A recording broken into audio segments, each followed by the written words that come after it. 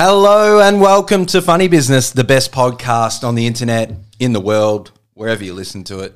I'm Lockie Bradford. And I'm Robbie Hicks. On today's episode, we have the main man, Josh Wilson, founder and CEO of Together AI. And I feel like we said this to Josh straight after the chat, but these are the type of podcasts that the reason that we started the pod in the first place, to have conversations like this, to have open, authentic convos about how people make things happen, the challenges along the way, and things aren't always easy.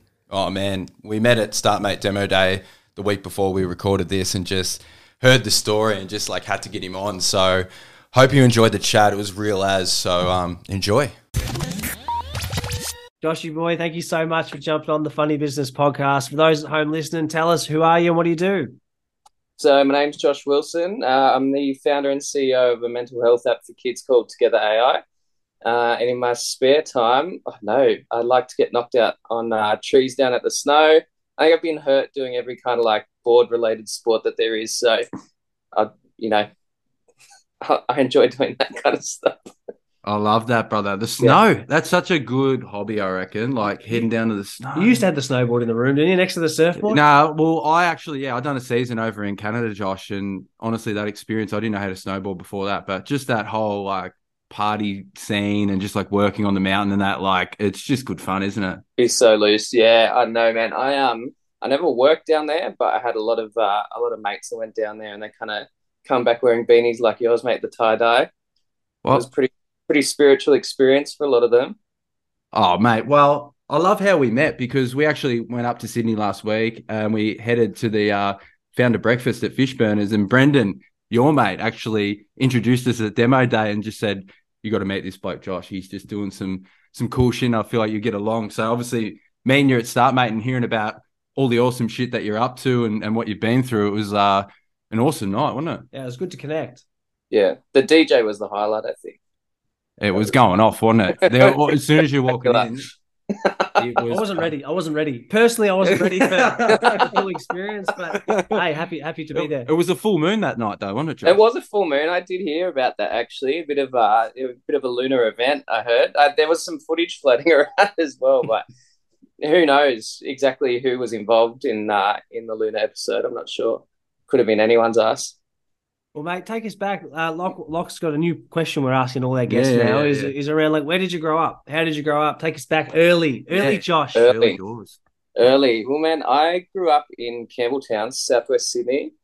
I don't know, everyone, whenever you say Campbelltown to people that live in Sydney, everyone's like, it's a real rough area. And I suppose it kind of is, but growing up there, like, you didn't really know that it was rough. It was good, man. It was like super multicultural. I grew up like going to church and stuff. So the church I went to was like a real mix of people. Lots of like Pacific Islander, a lot of Vietnamese, a lot of like Lebanese, a lot of like, I was like one of maybe 5 white people running around in the whole thing. And so, I don't know, just being a young bloke, like getting to mix with a lot of people. We didn't have heaps, but like no one else knew that you didn't have heaps. You just like hang out, share stuff, kick the footy around. Had like pretty tight family down there as well. So all of my, I think my family had a bit of a penchant of having babies real young. I think mum broke a record when she had me at like 24.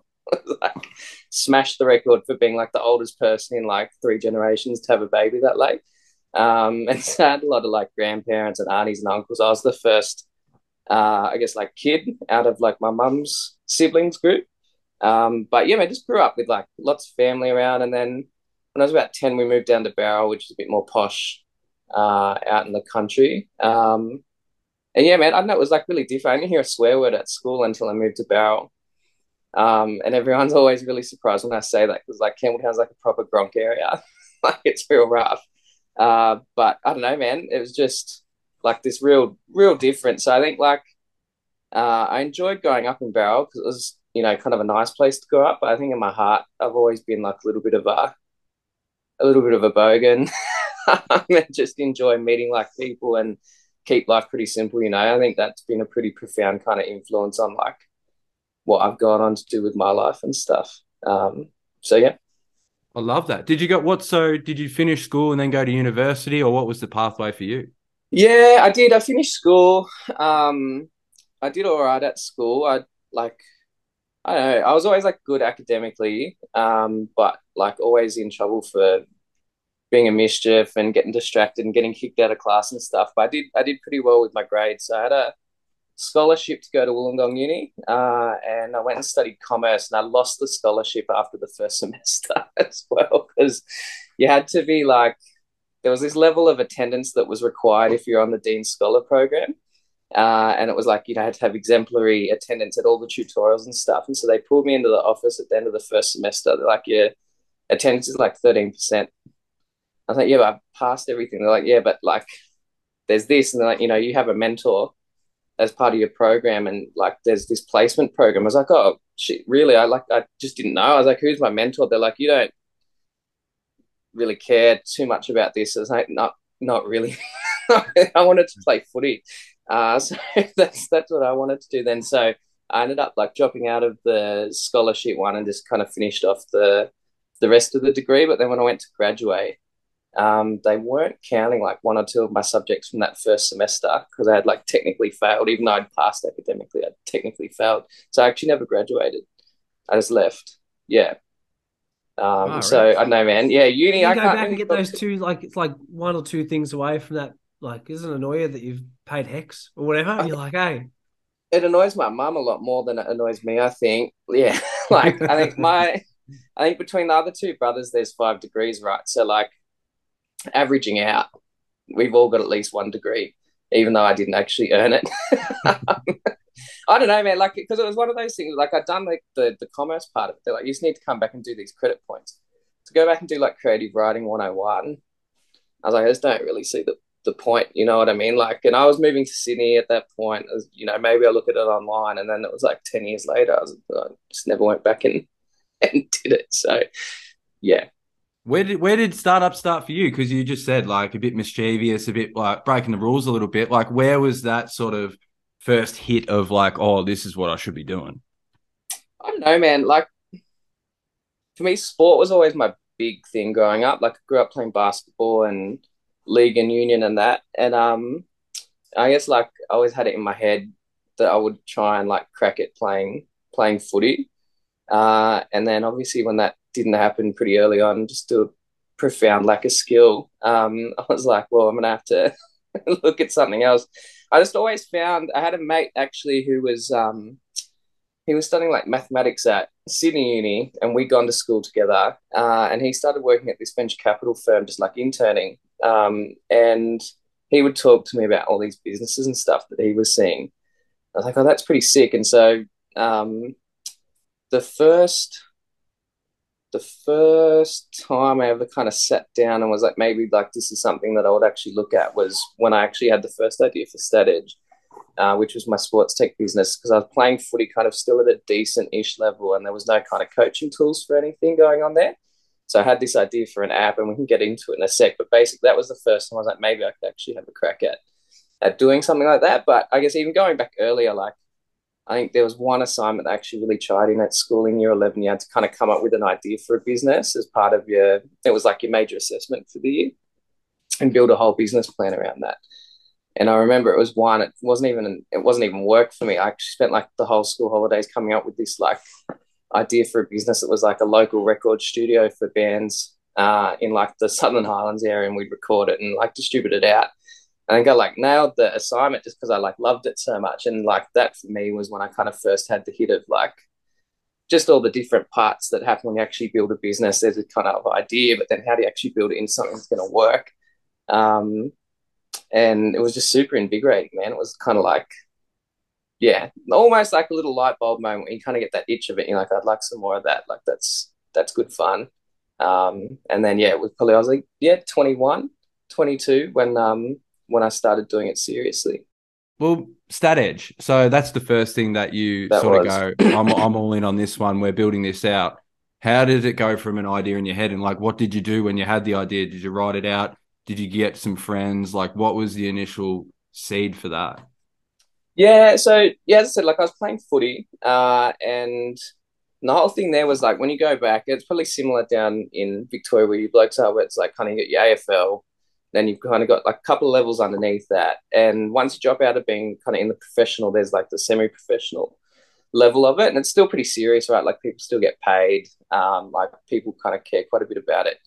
And at the elite level, there's like heaps of coaching and analysis platforms. When you kind of drop out that other level, they're too expensive and they're too kind of time consuming to do. If you're kind of playing in that like semi-pro grassroots level, but there's still this massive need for it. So the idea for it originally was like, how can I put something on an app, allow a coach to have someone, whether it's a parent or whether it's an assistant coach, whatever, just kind of track the key stats in a game for the players, and then allow the players to kind of have that as well.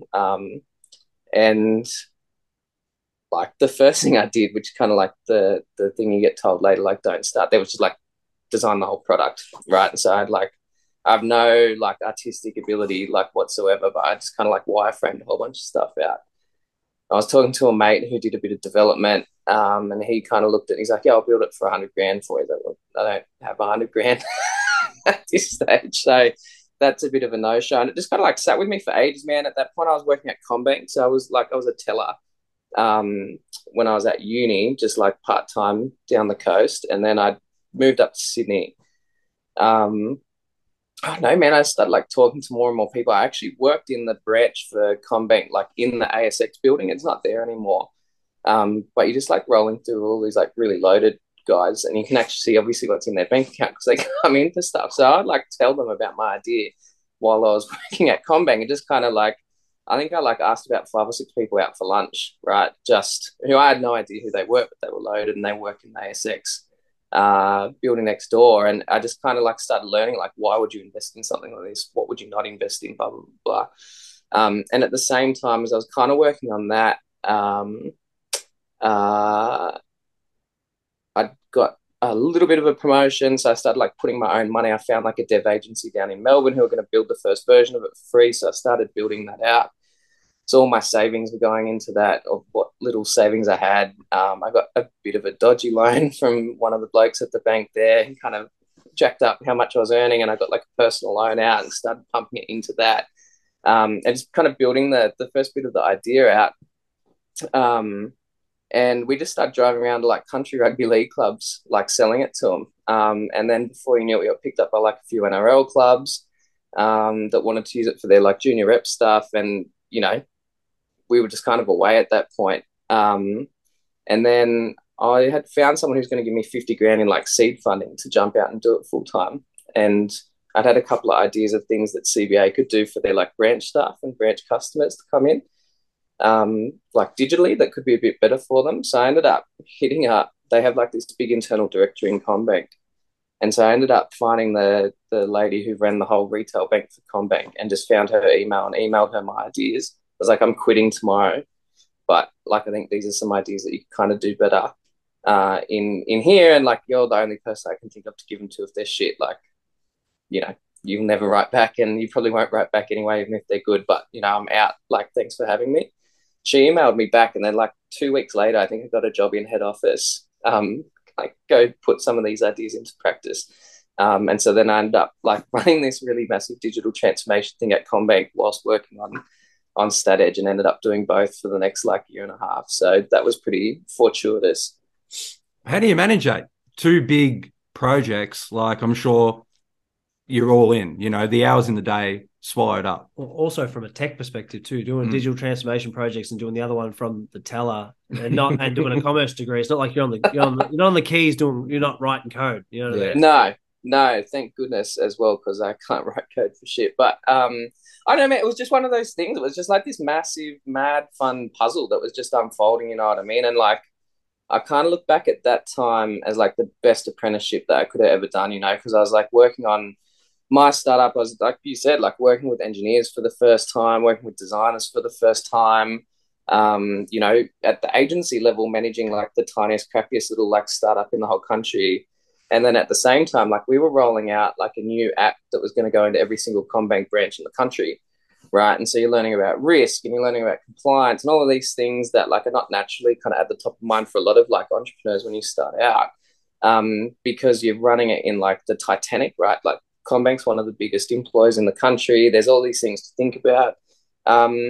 And honestly, what's that saying? Like, got kissed on the dick by a fairy. Like, honestly, like that was, I just did, man. I just fell into this like amazing situation. So I was like this weird little anomaly that had been kind of like plucked out of what they used to call branch land. It's like, oh, like this kid's kind of like got something, and he like has this app, and like that's a bit unique. Like, let's just kind of throw him in and see how he goes.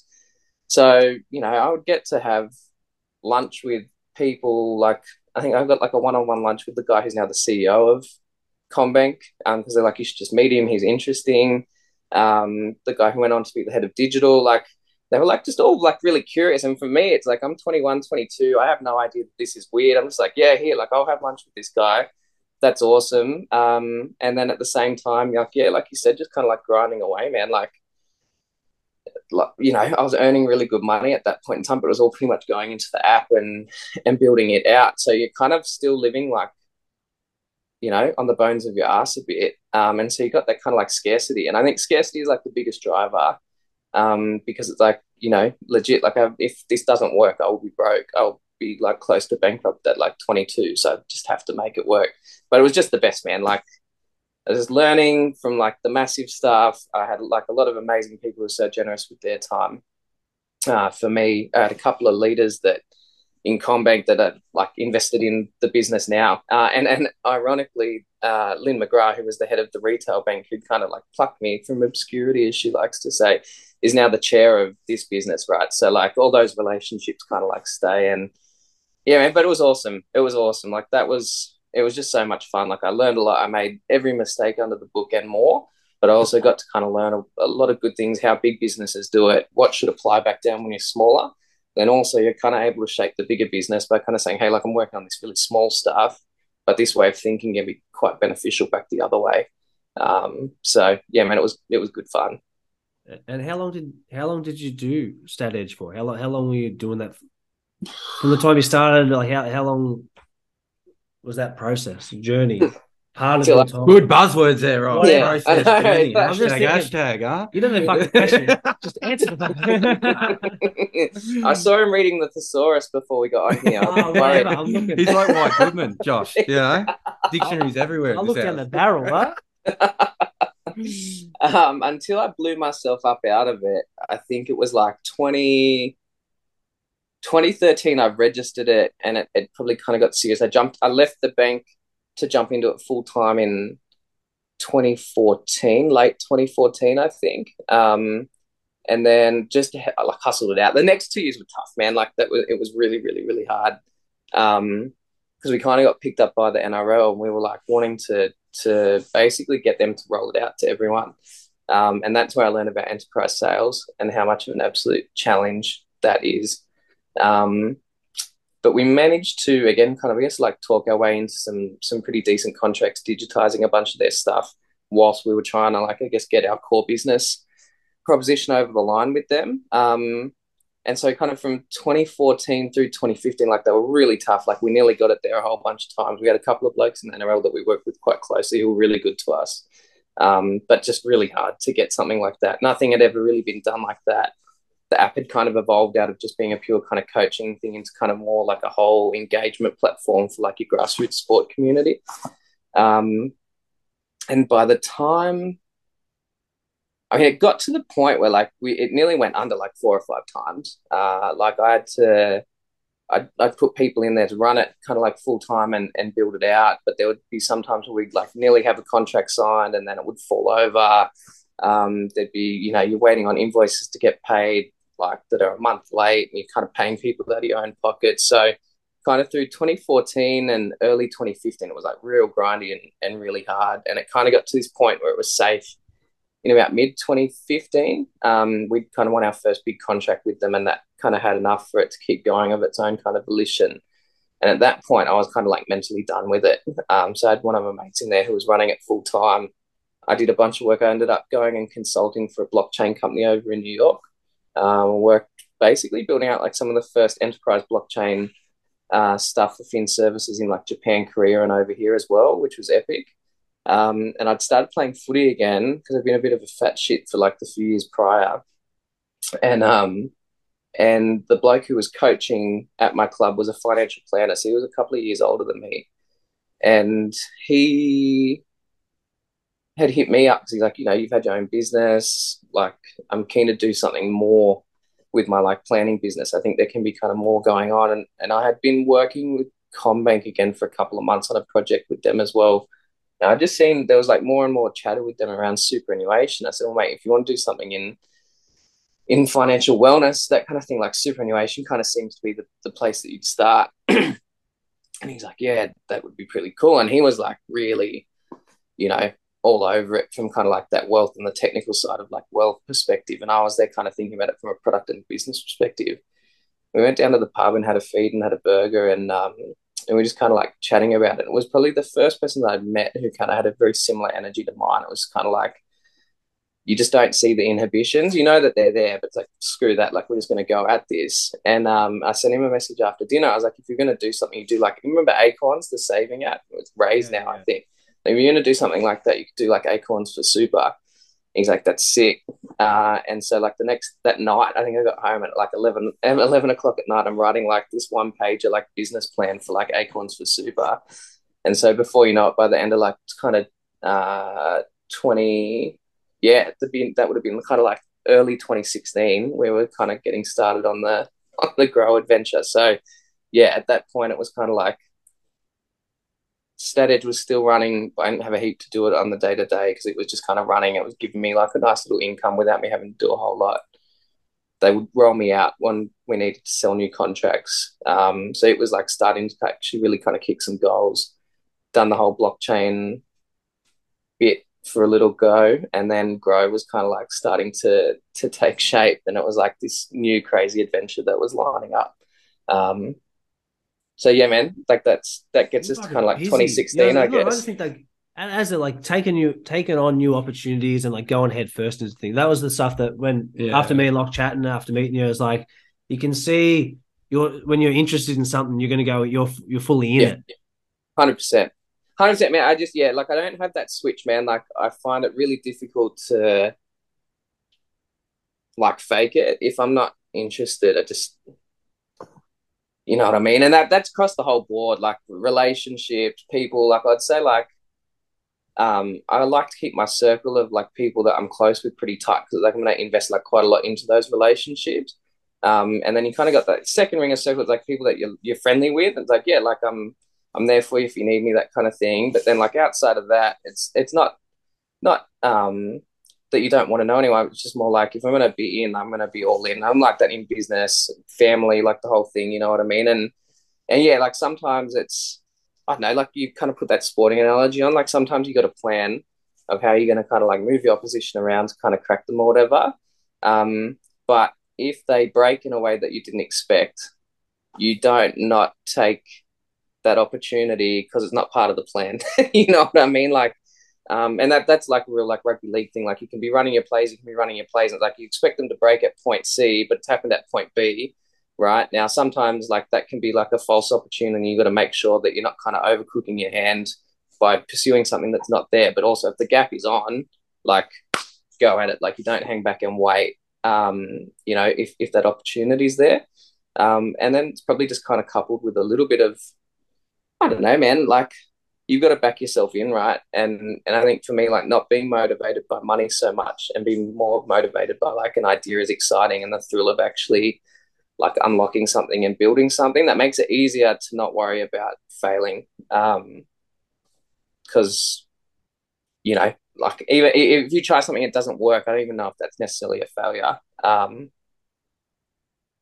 Well, me and Locke talk about this all the time. Is like whereas like being involved and building something and like mentioning like friendship groups and inner circles and just maybe just like if you're not in this space, we've found that because there's not the biggest understanding of what is startups here in Oz. Like there's the people who are in the space really understand what's going on, but like general population don't like, oh, I'm doing this. They don't know fucking idea what you're talking about. So having to navigate conversations where relationships are probably still important to you. There's stuff that's going on, but like you mentioned sports. We always use the sports analogy. If people playing high level sports, they get out and go on to parties. They get out and go on things. Got a game on Saturday. You know what I mean? Got training. Sorry, whatever. But as a business person, run a couple of businesses, got lots of things you juggle in your life.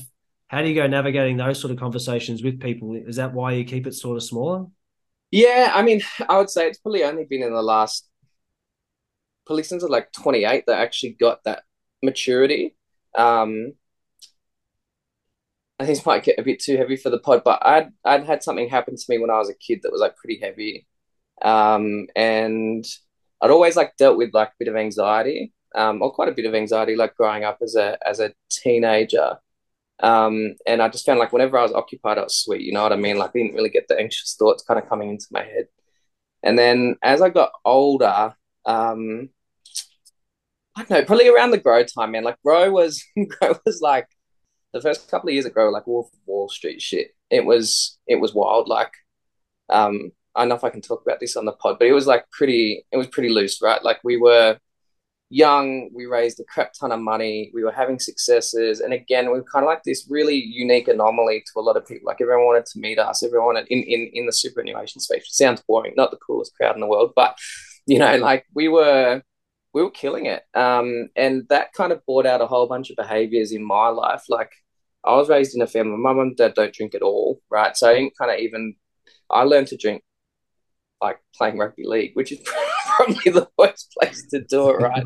It's kind of that all or nothing. And so for me, I was kind of at this stage for like probably through 2015, 16, 17, where I was cut loose, man. Like I was a lunatic. Like we were doing really, really, really well, like business wise, but at a kind of personal level, I was really like deteriorating. And I am like a person of faith. Like my faith had kind of been a big part of like who I was growing up and all that kind of thing. And I was certainly not living in any way like that at all.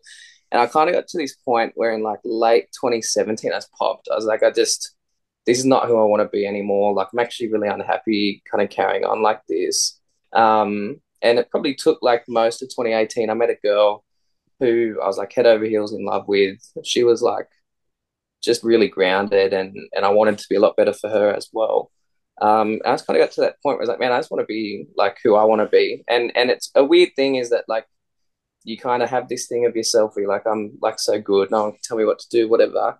I'm not giving into peer pressure. I'm just like doing my own thing. And then you look back, you're like, actually, I was being exactly what people expected me to be. And I was trying to be like this version of myself that I'm actually not.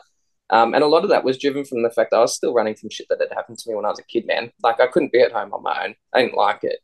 As soon as I was on my own, like it was just kind of like, and like probably, aggravated by some of the other things that I was doing as well, right? Like just feeling anxious all the time, feeling like shit, didn't want to be alone. And it just kind of got to this point, it was like, you've got to stop running from that. I had to go and deal with that. So I did. And I think, I started going back to church and doing a whole bunch of that stuff as well. I don't know, man, like probably since like early 2019, I was like, I've actually just made those decisions for myself now, where it's like I do value my family, I do value my friends, actual meaningful friendships, that I can have that aren't built around like getting blind or carrying on like an idiot, you know what I mean? Like actual meaningful things that have nothing to do with work. And yeah, I don't know, I find a lot of meaning in that. And that makes it easy, you know what I mean? That a lot of those temptations that were there for me when I was younger are just not there anymore. Do you think that too, like moving forward, like you're only a young guy. So to have that happen and go through that and just seeing like knowing all the triggers and things that might happen when you're building stuff, does that help you now with that experience? It does. I think it just gives you like that bit of perspective that like, so like, I mean, and we can go into it if you want, like the whole like stat edge blowing up thing, which ironically happened after I'd like fully straightened everything out. When you go through some of those bigger things and you go through all this kind of like wild phase, and again, like, man, like 20 something, making a shit ton of money. The company was worth like hundreds of millions of dollars. Like you're looking there, and again, it's paper money, but like my share in that thing was worth like 20 million bucks, right? At like 26, 27. And you get to this point where you kind of lose it all again in many respects. And that should have been like the worst thing in the world. And honestly, like there's some of those times like that's the best thing that ever happened to me, because you didn't lose everything, right? You lost some money, right? And you might have lost your business even, or where you were in that business and all that kind of stuff. Thankfully for me, I'd kind of readjusted a bunch of my life before a lot of that crazy stuff went down, which we can talk about. To kind of get to a point where it's like the things that I actually have in my life that I value, again, my family, my faith, my friends, right? So you get to the point where you can hit me however hard you want on any of that stuff, like money, status. Like I just don't, I genuinely, it's not one of those things that you're trying to be like, I just genuinely don't care about it. You know what I mean? Because you hit those points where it's like rock bottom in terms of, you know, financial or whatever else. It's like I still had my family. I still had people that loved me, that I loved, that were there for me through that. I still had, you know, faith. And like outside of food, like they're the big four, right? Food, family, faith, friends. For me, like that's it, man. Like if I have that, the food is an important one, but like truly, like what else do you really need? Everything else on that is cream. And so that helps keep me grounded, I think. When we were chatting up in Sydney, one of the things that sort of blew me away when you were sort of explaining the stuff that happened and as you're going through was more just like the shock of using back in sports again. It's like if players or whatever fuck up and they make news, it's like someone did this and it's in the headlines, but you don't always see headlines and have paparazzi and have things like that in this sense, or like it's like I'd love to go into about like how did you cope going through that process when obviously when it all come out and there's all of a sudden there's people fucking waiting outside and you said they found out where you live and like that's so. I would have been leaking my address, I reckon, wearing new kits every day. Hey, you know, you did one time at our house across the road when we were living together. There was a cops turn up and whatever, and he come out in his jocks like 45 minutes later because he knew like, all the cameras and that were out there. Stuffed a few footy socks. What's going on out here? What's going on? Oh man, I don't know. Look, I mean, maybe I'll give everyone who's listening who wasn't there, like the quick rundown. So, like, at this point, so this is like early. When was it? Sorry, late 2019. So to kind of like set a little bit of the picture, like Grow was doing really well. It was full on. We'd scaled the business from 15 to like 85 people that year, which was nuts. We'd raised, I think, like $30 million by that point. Like we're really just starting to hit our stride like really nicely. I'd quit drinking at the start of 2019. I'd gone back to church at the start of 2019. So like I was like in this really good groove, like feeling like super grounded, sorted my shit out. I was in a pretty happy relationship. Like I just kind of felt like I'm in this really good spot. StatEdge was going well. We'd ended up winning like a couple of big contracts with the NRL. We'd won a big contract with Rugby Australia. Like it was kind of like everything's kind of like lining up, you know what I mean? And in September of 2019, it had been repeated in front of me and a couple of other people that had worked at Grow by someone who worked at StatEdge who was going to win the Coach of the Year that year. And we did the stat tracking for a bunch of that kind of stuff, which should obviously not have been said, but everyone kind of knew each other. The offices were right near each other. We all still used to kind of hang out together, whatever. And so that night, a bunch of us from Grow had gone to watch one of the footy games that was, I think it was like the prelim final. So it would have been like late September. And you know, when you have like a bunch of different mates, friendship circles, you don't really know everyone. Like, you know, kind of a couple of people there. It's like this really weird mix of people. So there's a lot of people there that I didn't know. And someone there was like, oh, I'm going to bet on Des Hasler to win Coach of the Year. At this point, bear in mind, like, I'm not drinking at all. I'm like stone cold sober. I'm in like my right mind. And one of the blokes who had that information repeated in front of him was like, oh, but didn't old mate say Craig Bellamy was going to win Coach of the Year? And I've looked at him like, you dickhead, like, shut up. Like, oh, how do you know that? He's like, oh, mate, his company, like, that's what, shut up, bro. Like, that's what they do. So people have started betting on it. You know, I think he was paying like $4.50. And then by the time my idiot mate was like, maybe we should put like a bet on, and I still don't know for the life of me why I did it. Like, I don't really gamble. I had to download Sportsbet, set up the account and get in my own name. I was like, that's a really good idea. So we put a couple $100. I think by that time he was already paying like $1.80. You know what I mean? Because it's like this real specky market, right, that no one bets on, and all these lunatics I didn't even know had like put this thing on.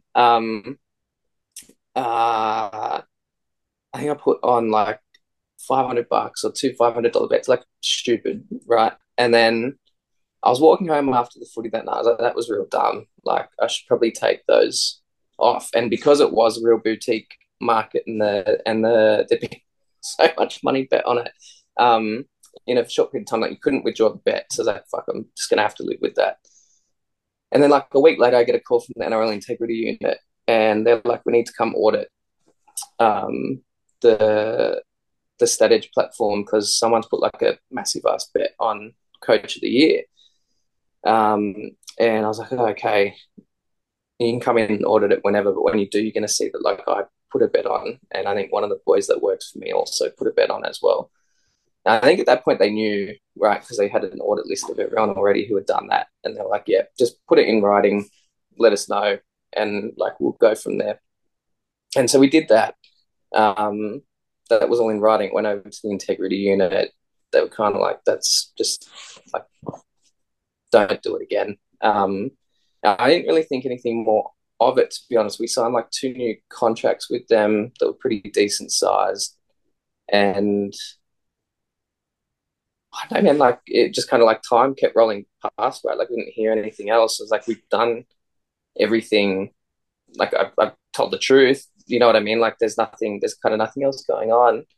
And then in May 2020, kind of just during the COVID lockdown, like we were under the pump for grow. Like the funding market was in all sorts. We'd had to close like a $30 million fund raised to like win our first Insto client. Like that had just gotten shot to pieces with the markets imploding and been like insanely stressful, kind of rebuilding that to a point where we were literally had the deal ready to be signed that day. And I was shattered, man. I think I put on like 10 kilos. Like I was in all sorts. It's like not healthy, super stressed.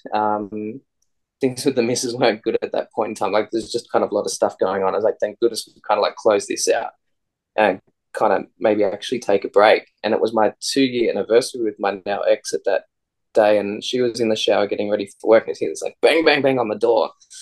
And there'd been these tradies working a couple of houses up. And I just thought it was like people working. I was like, why are they working so early? And they're like, bang, bang, bang. And I'm like, yelled out, oh, would you shut up? Like it's like 7 a.m. Didn't think anyone was knocking on the door. And I kind of like wandered down. I could see people standing out the front.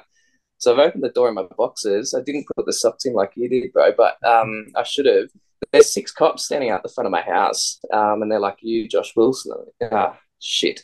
They're like, do you have any idea what this could be about? I was like, I think so. So anyway, man, they've like fully searched the house. They needed my phone. I recently got a new phone, so they're searching the whole house like for my old phone. I was like, I literally dropped it in the pisser, man. Like it's not, it's not here. They're like, yeah, like we believe you. Anyway, so they'd been tapping our phones for like 6 months. And the cops were like, look, you know, we think what you're telling us is true. We need to run through your phone to make sure that like you don't have any links to something else that's going on. And, you know, if what you're saying is true, you'll probably be charged. But basically, the detective was actually good. Like, he's like, try not to be too stressed that you're not going to jail or anything like that. Like, thanks, mate. And so, yeah, I mean, that just blew up, man. Like, went into work because obviously we can't kind of sign a deal if like all that stuff's about to go down. So I spent the day with our legal guy, just be like, you know, how are we going to, basically, I'm going to have to take a step away. We'll have to write an update to the investors. Hopefully we can still kind of get it over the line, but we'll have to disclose everything. Had that all there ready to go. I was like, we'll send it at 5 o'clock. And as I said, it was my 2-year anniversary with Max. We were meant to be in Paris before lockdown. So I was like, I'm going to do this French-themed picnic for her at home. So like, I've just got to quickly go back to the shops, grab something, drop that home, and then I'll come back to the office and we'll send it out. And so I'm double parked outside my house and I'm holding this massive bouquet of flowers and a baguette. I'm putting my keys in the door. And I kid you not, man, like out of the corner of my eye, I've seen like someone charging at me. And I thought I was like, I don't know, like being robbed. I was like ready to like crack someone with a baguette. And I turn around, there's some bloke with a camera and this reporter, and it was Channel 9, and they'd just been out the front of my house all day waiting for me to come home. And she's kind of jumped out. She's like, what made you think you put like a $10,000 bet on and get away with it? And put a $10,000 bet on, you know what I mean? Like I put on this, but that turns out what the cops were interested in was someone had completely unrelated to us put on this massive ass bet, and that's why they had to investigate it. And yeah, man, like that's how everyone found out. Like my whole family, it was like the #1 story on the East Coast, like national news everywhere. There's like my mug up there, and she's just doorstopped me, you know what I mean? And then like it's in the paper. I think we had one of our biggest investors was IWF, which is like one of the biggest wealth managers in the country, and they'd had like this massive running brawl with this business journal at the Sydney Morning Herald during the Royal Commission earlier. And so she's seen Grow Super. She's done like a company search, seen IWF for an investor. And so like the headline in Sydney Morning Herald Business the next day was like IWF embroiled in Dally M betting scandal. Like it was going wild. Like it was in every newspaper. It was all over the TV for like days. And I remember I was like waking up at like 4 a.m. I was like, I got to get out of here. Like this is insane. Like before they rocked back up at the house. So me and the missus like jumped in the car, went down to my parents down in Barrel, and just like hid out there for like 2-3 days. And I was like getting peppered, like my phone was going off, the journos everywhere. It was just wild, man. Ended up getting a mate to come in and help me who'd done like a bunch of PR communication stuff.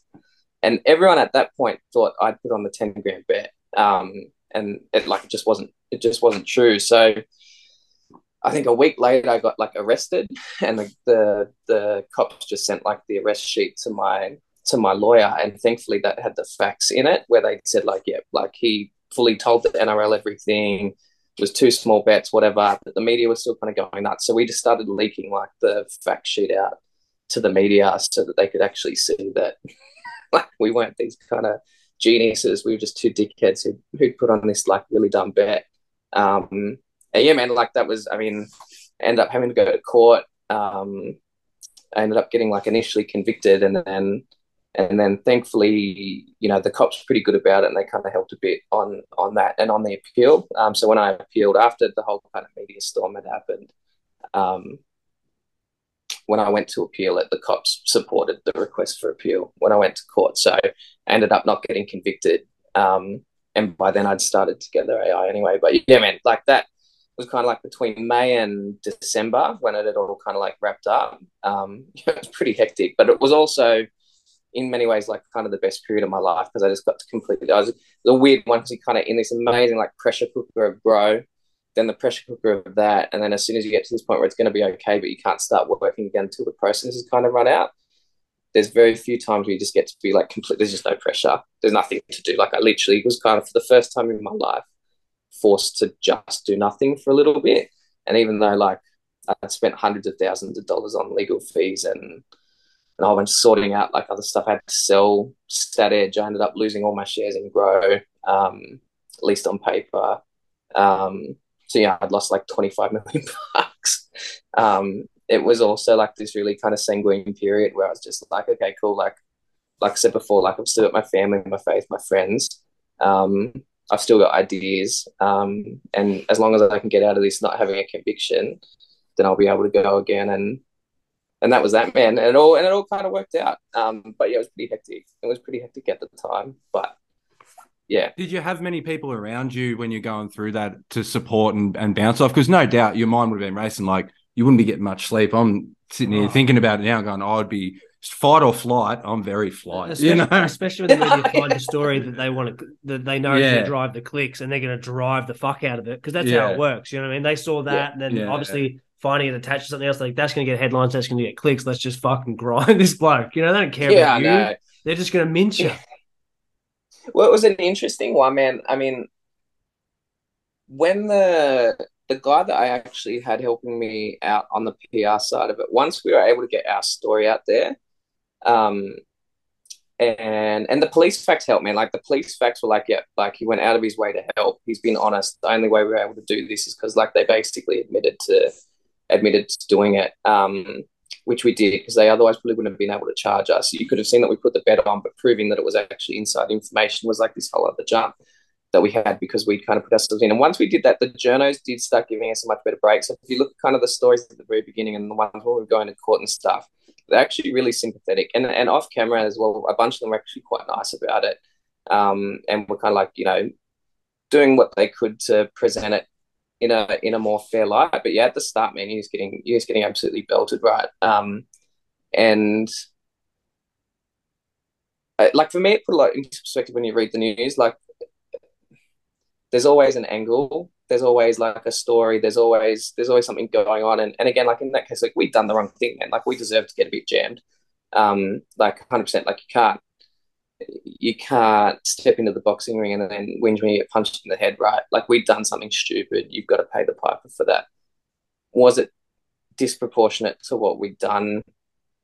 In some ways, yes, but at the same time, man, like, yeah, I was young and I was dumb, but I was like 27. I was in charge of a company that employed like nearly 100 people. My other company, like, we looked after stuff with the NRL, we looked after stuff with rugby. Like, I was in a very privileged position and I knew better. And so, like, was it disproportionate? Like, in some ways, yes, but in other ways, not really. And so you just got to kind of got to cop it. And so I think, to come back to your question,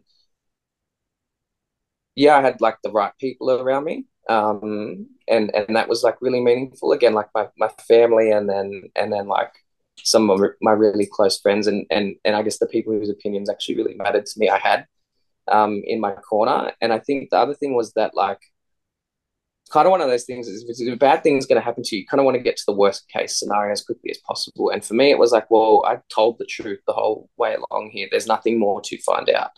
Right. And in some ways, it's only upside from here, because the more that the truth is kind of coming out, the more people say, yeah, you did a dumb thing, but like you never tried to hide it. You didn't lie about it. And you kind of get to this, but like, how much more can you kick a dead horse, right? Like, okay, like they did something dumb, they owned it, they kind of threw themselves under the bus with it.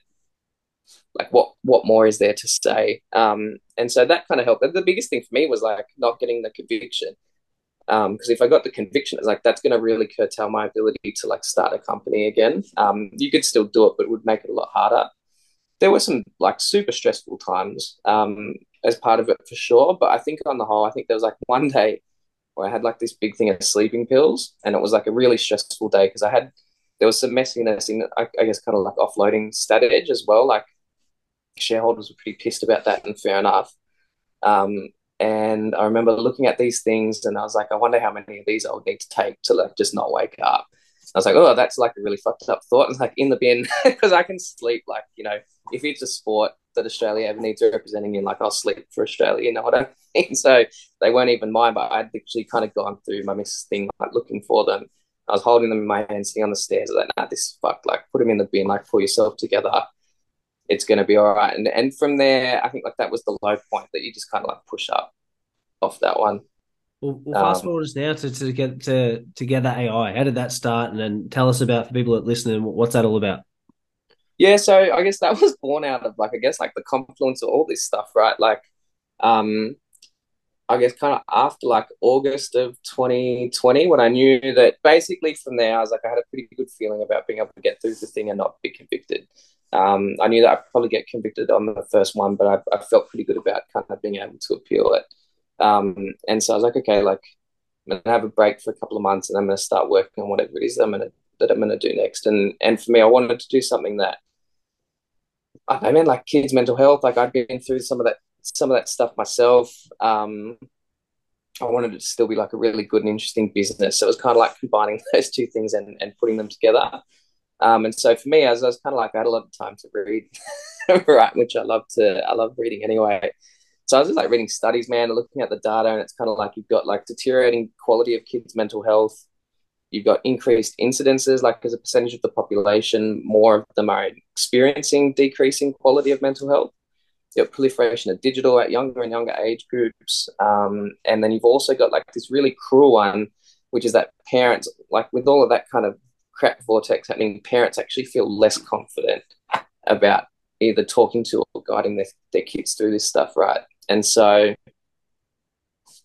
bundle all that together, I was like, that's a really big problem. Like, kids are suffering, parents aren't really feeling confident or equipped to actually help them navigate like that whole journey.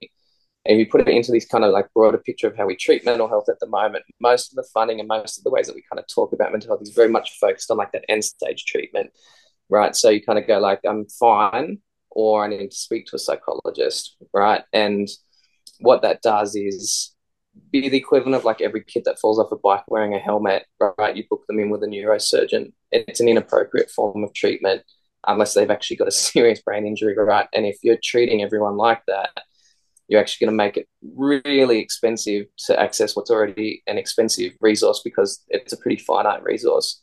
You're going to make it more difficult for people who really need that resource to access it.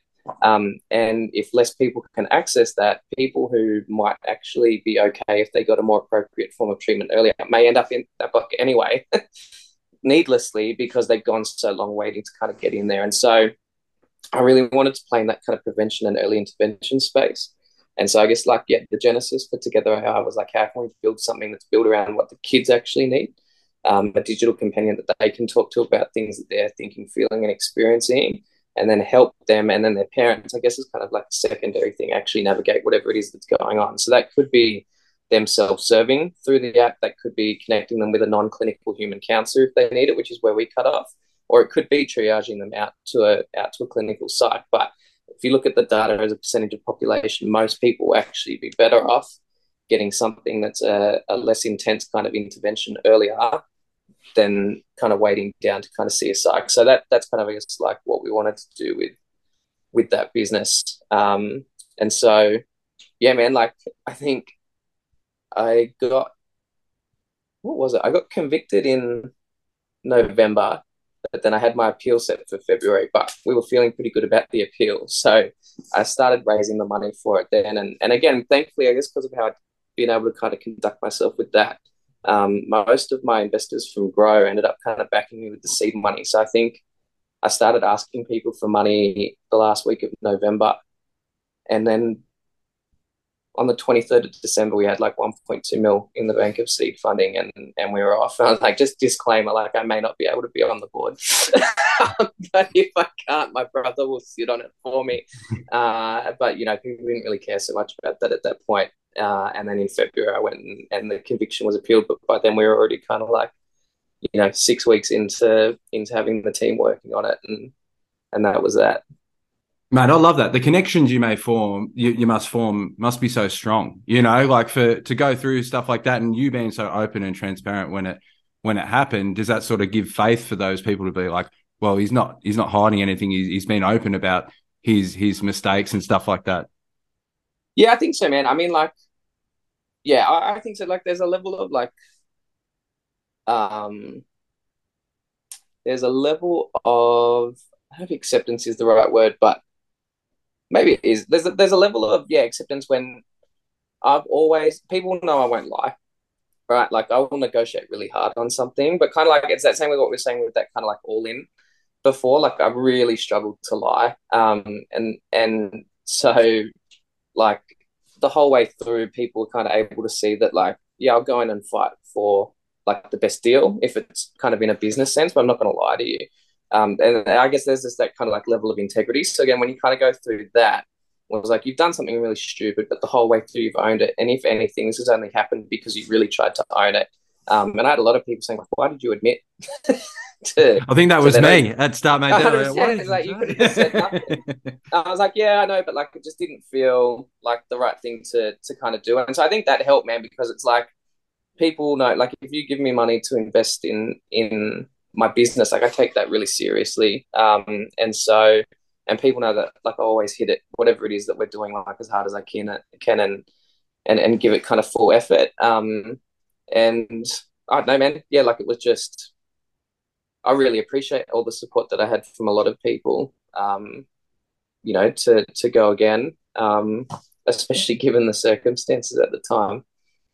Well, Benny come across too. You know, he was mentioned he was working with you at the other, and like to have people actually come across and help you build out a new thing, that must feel cool too. You know, 100%, man. Yeah, and I mean, like some of those boys, like and girls, like you know, there's some of them. It's like they've really only worked with me like their whole careers. You know what I mean? And so to have that kind of like relationship where you can see them growing and starting to flourish, and just the transition. You know, there's one of them.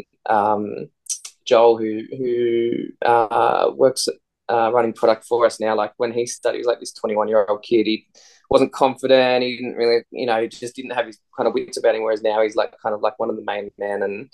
And yeah, those kind of things are cool to see, man. Where you can kind of see like you had a little bit of a role in kind of someone building that and having that confidence to just kind of, you know. And one day I think they'll go out and spread their own wings, man, and they'll do their own startups, and you know, like that'll be cool to see them do that. Yeah. What about some of the common trends about like scaling across these different things you've had with all the stuff, regardless of what stuff's going on? You had a lot. Company was called fucking Grow. You had three things you've done well. You know what I mean? Yeah.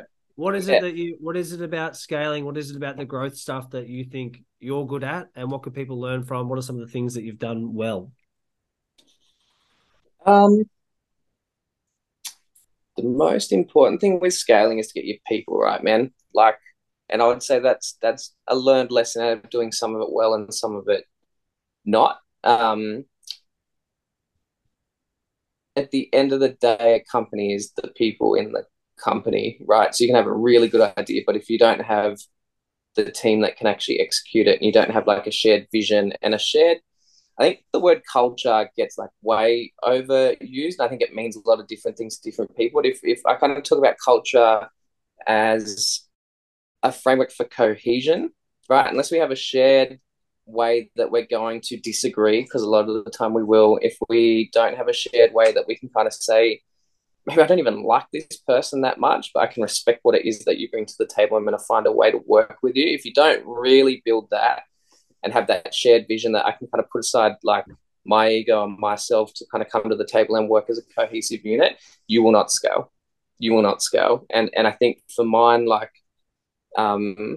it feels kind of weird talking about it in the third person, but I think like the biggest leadership strength, I guess, that I have in that is empathy. Like, I actually do give a shit about everyone that works with me. And at times probably too much. There's probably been times where I've been too deferential to not wanting to kind of upset people, and sometimes I make the call to cut people when I can see that it's not working. And you get to a point where it's like I actually need to, for the sake of the team, like cut this person, from the team to kind of make this work. But if you don't have cohesion, you don't have a shared vision, and you don't bring in the right people and put them into that framework, like, you cannot scale. And so I think like with Grow, we did that at times really, really, really well. And at times, there were probably 2 or 3 times where I hired people like, I really like you. I can see your potential to do this job, but you're not going to be able to do it in this organism and in terms of how it's evolving. And I should have cut it kind of a lot sooner. So you've got to be ruthless about making sure that the team is not kind of, being affected by the actions of an individual. And I guess like the final thing with that that's kind of related is, you hear a lot of startups and a lot of companies kind of talk about like, oh, we only hire A graders, and that's absolute bullshit. Like, there is no way that you can actually hire like A graders, or there's not enough of them, right? No, like, I'm a massive NBA nut, right? So like, I love, when they kind of build their teams over there, it's like you've got on your team to win a championship, you need at least one, probably 2 all-stars, right? And they're just better than other people on the team in terms of their individual prowess and their individual ability, and you build teams around them. But an individual superstar, and even like 1 or 2 superstars, without the right people around them that complement the strategy that you're looking to implement, will not win. You know what I mean? They might play really good looking ball, but they won't win. And so being able to bring in like role players to your organization, say actually your role is like super valuable. I don't need you to go out and be doing what an all-star needs to do, but we need to find a way to integrate you into a system that is going to allow that all-star and the rest of us to work together to bring us all to where we want to go, which is to win, right? Like, if we can't do that, there's no kind of point playing. And I think that, like, when I kind of look at teams, there will be sometimes like I can look back at Grow and say, if we didn't have 2 or 3 specific individuals in there, we could have had everyone else and we would have got nowhere. So again, it kind of comes down to like the start of the pod, when you see like the right opportunity or the right person. Sometimes it's kind of like, I'm going to make my bet on that, and build the rest around them, right? Rather than trying to, I don't know, hold true to some like weird ethos that doesn't kind of like stack up in reality. If you've got the right people, like, build it around them. Mate, I think this is something that a lot of people are getting wrong in like talent recruitment and finding and building a team. Like, people aren't thinking of them as players. They're building a team of people who are going to work together. They're like, oh, let's just scan a bunch of CVs and we'll go and interview them, and like, but then no one's actually thinking, is that person going to work with that person? They're going to actually have to sit together, or are they going to do something? Are they going to actually take feedback? Does that actually work? Are they going to be good enough? Do we need that? But again, like, sports is such a good analogy, isn't it? Because people get it. Yeah. When people get it, they get it. But other people, it's like, oh, you can't use sports. But for me, like, sports is that example I've used so many times of like doing talent and doing ways of working stuff. Dennis Pagan, I just watched a podcast, and he said honey in one hand and vinegar in the other, and it's just what one to give the people. Do they need a smack 100%. Or do they need some encouragement? 100%. And some people love it, right? Some people, loves to smack. Some people like I have guys that work for me, and I remember like my chief technology officer now is like this real like proper pommy grumpy bastard, right? really good kid. But he has ripped me a new one at times where he's like, you should be getting up at me. Like, I have stuffed up and you have not come down on me hard enough. Like, he wants he wants the fire and brimstone because like it motivates him. Like, sometimes he wants to be called out in front of people because like that gives him that kind of competitive drive. Like, screw, I'm going to prove you wrong. And then there's other people. It's like, if you did that, mate, that'd just be eviscerated. You know what I mean? And like you said, like they need the carrot, they need the honey, and you've got to kind of like mold them along. I think like that, and the whole idea, like you hear a lot of startups now, like, oh, we're a family, and it's like, it's a really nice idea, and there's definitely things that you can bring in from that in terms of like respect and communication, all things that you would see in a family. But this is not a family, right? Because if we don't get where we're going to go, it will cease to exist anymore. And a family can survive independent of pretty much all that. A business cannot. Like, if we are not doing what we've got to do to survive, like we won't be here. And so that's going to mean that like how we choose who's still here and who's not here is actually going to be dictated by the survival of. Come out a bit at the moment. The last like 6-9 months with all the changes and like wave of redundancies, less funding. It's like all these dreams that people were selling based on like the crazy perks and work hours, and there could be way more staff than you actually needed because you could hide them and you didn't have to worry about that stuff. And then it's like that fantasy land that everyone lived in for a little while, but all the energy 100%. got sucked up, and it's like, this is a real world. 100%. And it's such a wank because the thing is, right, like if I'm in a family, right, with my family, I share everything. If my brother needs something, like, Ben, you have that. Like, mum and dad, you need like whatever it is, right?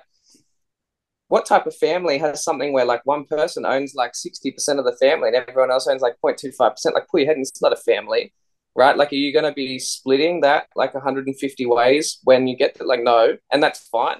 You know what I mean? You've started something, you've taken a risk, you've built that. But this whole like, mate, like there's two things that really annoy me with that is like that whole kind of like virtue signaling around like the perks and like this kind of idea. And I find it quite rapacious because you are selling people on something that doesn't exist. Because as a founder, the first thing you're going to do if you need to, and we've seen this right now in this climate, is cut people if you have to.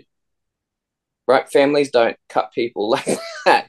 Right? And the second thing is this kind of like founder messiah worship. Like, founders are not infallible. Founders make dumb decisions like all the time.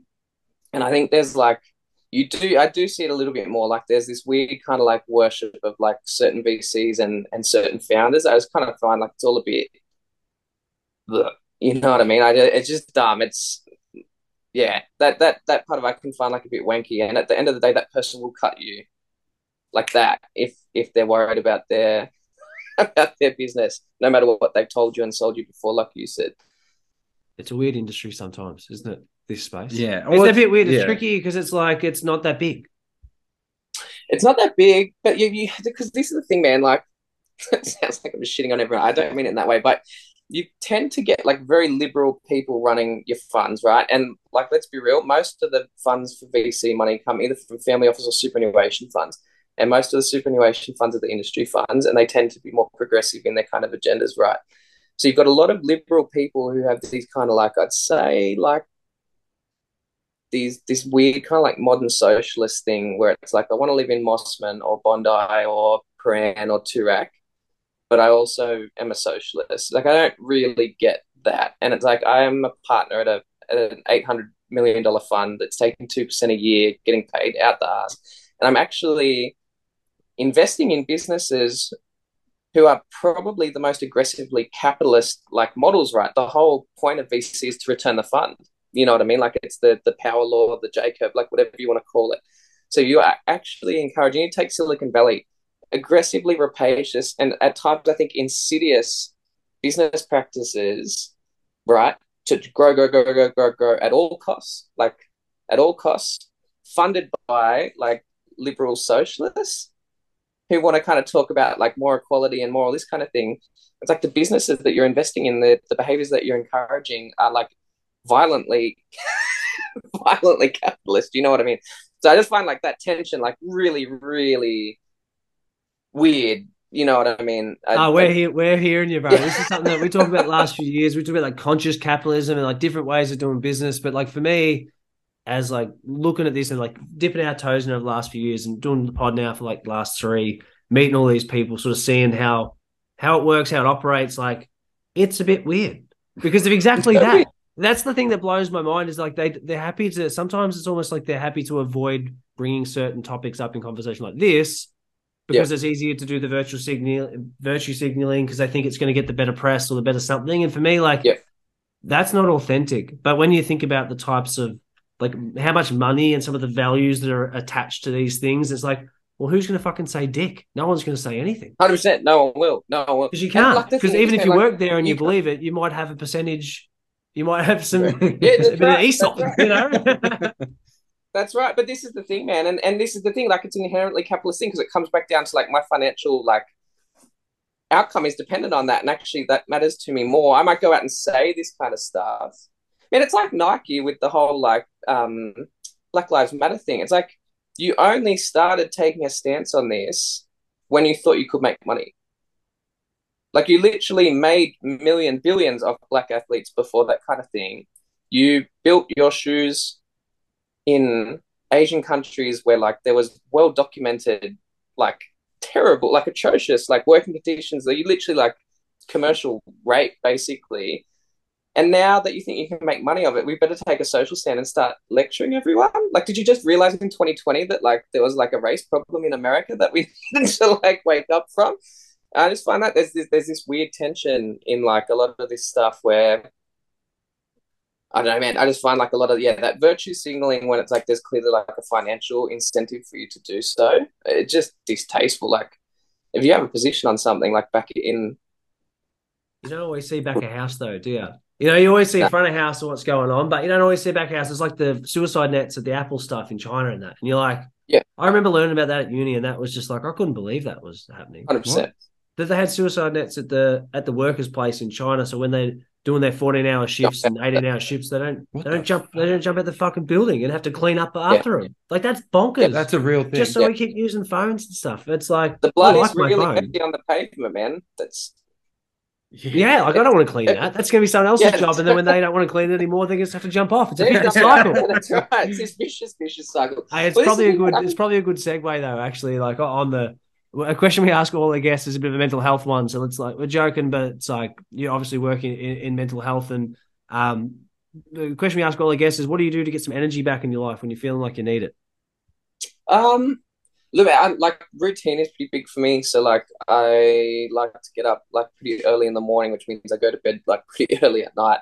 I like to after getting like so fat on the last one, I like to make sure that I like actually do get exercise. So either do gym or Krav Maga like every morning. And then I don't know, man. Like I think I just became a lot better at setting boundaries. You know what I mean? Like bro absorbed my whole life. It was everything. You know what I mean? At the detriment of like I think like relationships, like physical health, mental health, the whole thing. And you think it's like the most important thing in the world. And so when I was kind of coming back in with this one, it's kind of like I'm actually going to set boundaries. Like this is not who I am. It's what I do at the moment. I'm really passionate about it, but it kind of happens between this hour and this hour. I try to limit my screen time. Like try to stay off my phone as much as I can. I read a lot. I own a place down in Jarvis Bay, so I try to get down there, spend time with like the people I actually really want to spend time with. Said my faith is kind of a big thing for me. Just that routine, prioritizing like the actual important things.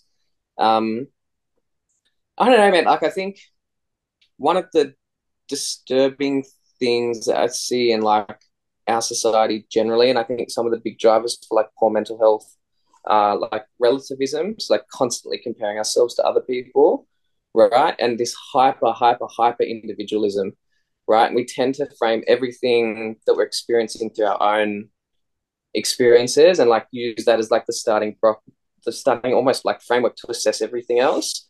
And I don't think like humanity has been like that for all that long. And I think that is a big reason why we see so many people that are upset because like we spend so much time thinking about like, well, how do I feel about this? How do I have I been upset or offended or traumatized or like microaggressed or whatever it is, and we spend so much time kind of thinking about that. And there is a difference between facts and feelings. You know what I mean? And so I think the more time that we can spend actually trying to do things that are productive, helping other people, where we're not just sitting around thinking about how I feel the whole time, you'll realize that you will actually feel better by being out there, being productive. And I think so much of our human experience is relational. So if you can actually make the time to invest in those relationships that matter to you, whether they're romantic, family, friends, like whatever, I just think you just have less time to be. I don't know. For me, that's like a big thing. You know, finding really positive things to invest my time in that aren't necessarily always about me. I think is like a really key thing for just keeping it level because it puts things into perspective. I love that. And a lot of Yeah. people, we're around some people and all they do is talk about the bad things and the negative things and stuff like that. And it's hard to, like we say it all the time, it's like action. Like it's good that you can be vulnerable and get it all out there and stuff, but it's like, what's the next step? What's going to make you feel good instead of thinking about all the negative things? Like go do the thing that will make you feel good, you know? 100%, 100%, man. And like, yeah, you've got to move. You've got to move. We can sit here Yeah. and be sad about it all day. But the other thing is, man, we live in Australia. For goodness sake, like I'm sorry, like there are literally children living on rubbish heaps in Africa right now, like scrounging through a tip trying to find something to eat. The government will pay you here to not do anything. Right now, I have full man. I'm not good at paying my taxes on time, but I'm happy to pay those taxes, right? To have anyone that legitimately cannot work for physical, mental health reasons, like if you legitimately cannot get out of bed and support yourself, like tax happy, like out you go. If you can't be fucked, man, swap with someone because we are the luckiest country in the whole world, man. I would not want to live in America permanently. I would not want to live in like we have everything, man. And if you can't appreciate the fact that you literally like kissed on the dick by a fairy just by being born here, like I do. I find it's not. I have empathy for a lot of stuff that people go through, but at the same time, like I just don't think we put it into perspective enough. Just how lucky we are to live in a country where you can literally go out and we have so much opportunity, so much safety, so much everything. Like unless you're in like a seriously deteriorated position through no fault of your own, like to your point, like get up and move, man. Like you can sit here, we can wallow, or we can go. And it's not about feeling good. And I think that's like the biggest false myth that we have. You're not always going to feel good, but life isn't about feeling good 100% of the time, right? We've got to move and like taking those steps towards it, like get on the journey, get on the road, and like it will piece itself together. But if we sit here, like. Yeah, it's about feeling all the things, isn't it? Like the bad times and the good times, and then that as you mature and grow, that is experience. You know, you go through, you might make a few twists and turns. Like no one's exempt from that. You know, like everyone's got their own version of like hard. It's just like 100%. Going up and doing it again. You know. I was going to say, do you remember your article you wrote about all we are is self-awareness? I watched the documentary and I went pretty far down the rabbit hole there. That was good. It's true. It's like yeah, well, like one of the reasons that Locke and I connected in the first place because he's always sort of beat to the sound of his own drum, and like I think that some of the stuff that how you approach life, and I for someone who hearing his story around having anxiety and been through different stuff, mine no concept of what yours is, but everyone goes through their own shit and. I think that one of the things I've learned a lot from Locke is just to approach that and like it's okay to feel shit, it's okay to feel good, and it's like that's life, you know. Like you just well, and that's where you can get like even us, like you can numb yourself to feelings and try and hide away and shy away, but like actually feeling them things and moving through it because that's the only way you get through, isn't it? It's just by addressing them and moving forward. That's it, and they get to a point like if you've got something that is like really like a big thing and like. Again, like I can look at some of that stuff like that happened to me when I was a kid. Like it massively affected my life, but that was also in part because I kept running, man. I didn't want to deal with it. And to your exact point, like you can numb it, you can like party, you can this, that, whatever, to just try and be really busy with work. You can obsess onto all that stuff. Like at some point, you have to turn around and you have to move on because the thing is like there's a difference between like motion and actually like progression. You know what I mean? It can look like there's a lot going on, but you know, from mine, like on the outside, like there's a lot going on, like business, that and this and that, whatever. But on the inside, like in many ways, I was still like a 12-year-old kid, right? Because I didn't want to move on. And until you actually say, like, I'm going to open that box, and it's scary as shit to open the box, but I can deal with it. It's only after that, it's like, okay, now we can move. And so, like, I sit here saying, like, it's not trying to like lecture off the soapbox of like, you know, if you've got something on, just move on. It's more like I speak from experience until you're ready to actually say like, I'm going to deal with this and then actually move on. Like you're just going to be stuck there. And it's worse to be stuck there. Like, you know what I mean? Like, if what you're saying is like, right now, what I feel is terrible, unless you want to take the action to try and move on from that point, all you are going to feel if you're not moving on from there is terrible.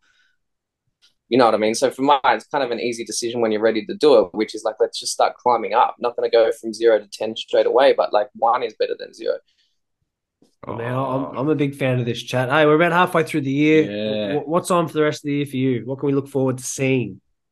Mate, hopefully we're still here at the end of the year, you know what I mean? Like, it's a startup. So, yeah, I think it's full on for like a lot of people, ourselves included. But I don't know, man, like I think we're on the cusp of like hopefully kind of kicking into again like that scale phase of the business, which should be kind of exciting. It's a different beast navigating it in like this market and stuff, but that kind of makes it fun and it's interesting and a bit new. So yeah, hopefully, man, at the end of the year we've got like a crap ton of kids and families that are using the app on the work side. Mate, hopefully by the end of the year I've found a wife. You know, that would be ideal. I'm ready. I reckon you should start applying for some shows. It's like Farmer Wants a Wife. Yeah, I reckon. Tech founder wants a wife. That's going straight on Amazon Prime, huh? Yeah, Maybe we could that's raffle it right. off. Dream Big Social Club launch party, win a date with Josh Wilson. Huh? Right. Mate, that episode's going on 7+, like as a rerun.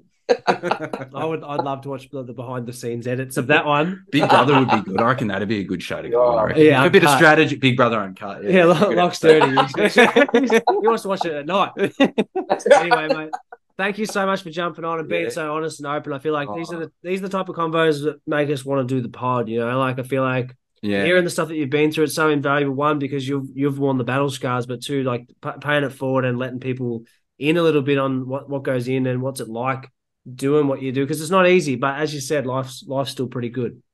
Yeah, 100%, man. Life is good, and like the challenges make like when you get some of the wins, like all the better, right? And you meet good people like you boys. That's been mad. Oh, love that. We like when people say nice things about us, so thanks, Josh. I'll tell you what, this is one of those ones where I listen back and Did you listen back? Did you listen back? Well, I will, because I've been listening back. I've listened to a couple, and I was messaging the other day going, "Look how good we are." Only because you're remembering all the good stuff that you were saying. You're like, actually, I speak some good I stuff. was honestly going, Locke's pretty funny sometimes. Well, I have to make it funny because sometimes you just drag it on a little bit. Yeah. I know you're giving me a compliment now, and I'm dragging you down, but it's getting too nice here on the podcast. You know, Well, seriously, if you have to have liked this episode, Josh. Like it's an open, real story that there's plenty of stuff going on in his life, which is that's an interesting story. Why else would you not listen to pod? Oh, 100%. And if you're in Melbourne, May 3rd, this Wednesday, we're having our Dream Big Social Club launch party. So if you haven't got a ticket yet, there might not be any left. So make sure you just check it out in the link. I don't know. There could be some left. There could not be. It's the hottest party in town. So And keep your eyes peeled because website goes live and there's going to be plenty of other stuff. So you want to get your hands on some Dream Big Social Club merch and keep up to date with all the other things that's going on. Look at the button. Good call to action, Rob. I love it. You wrapped that up nicely. Just go do the thing. The brain's working, obviously, today. Isn't It's it? a good day, yeah.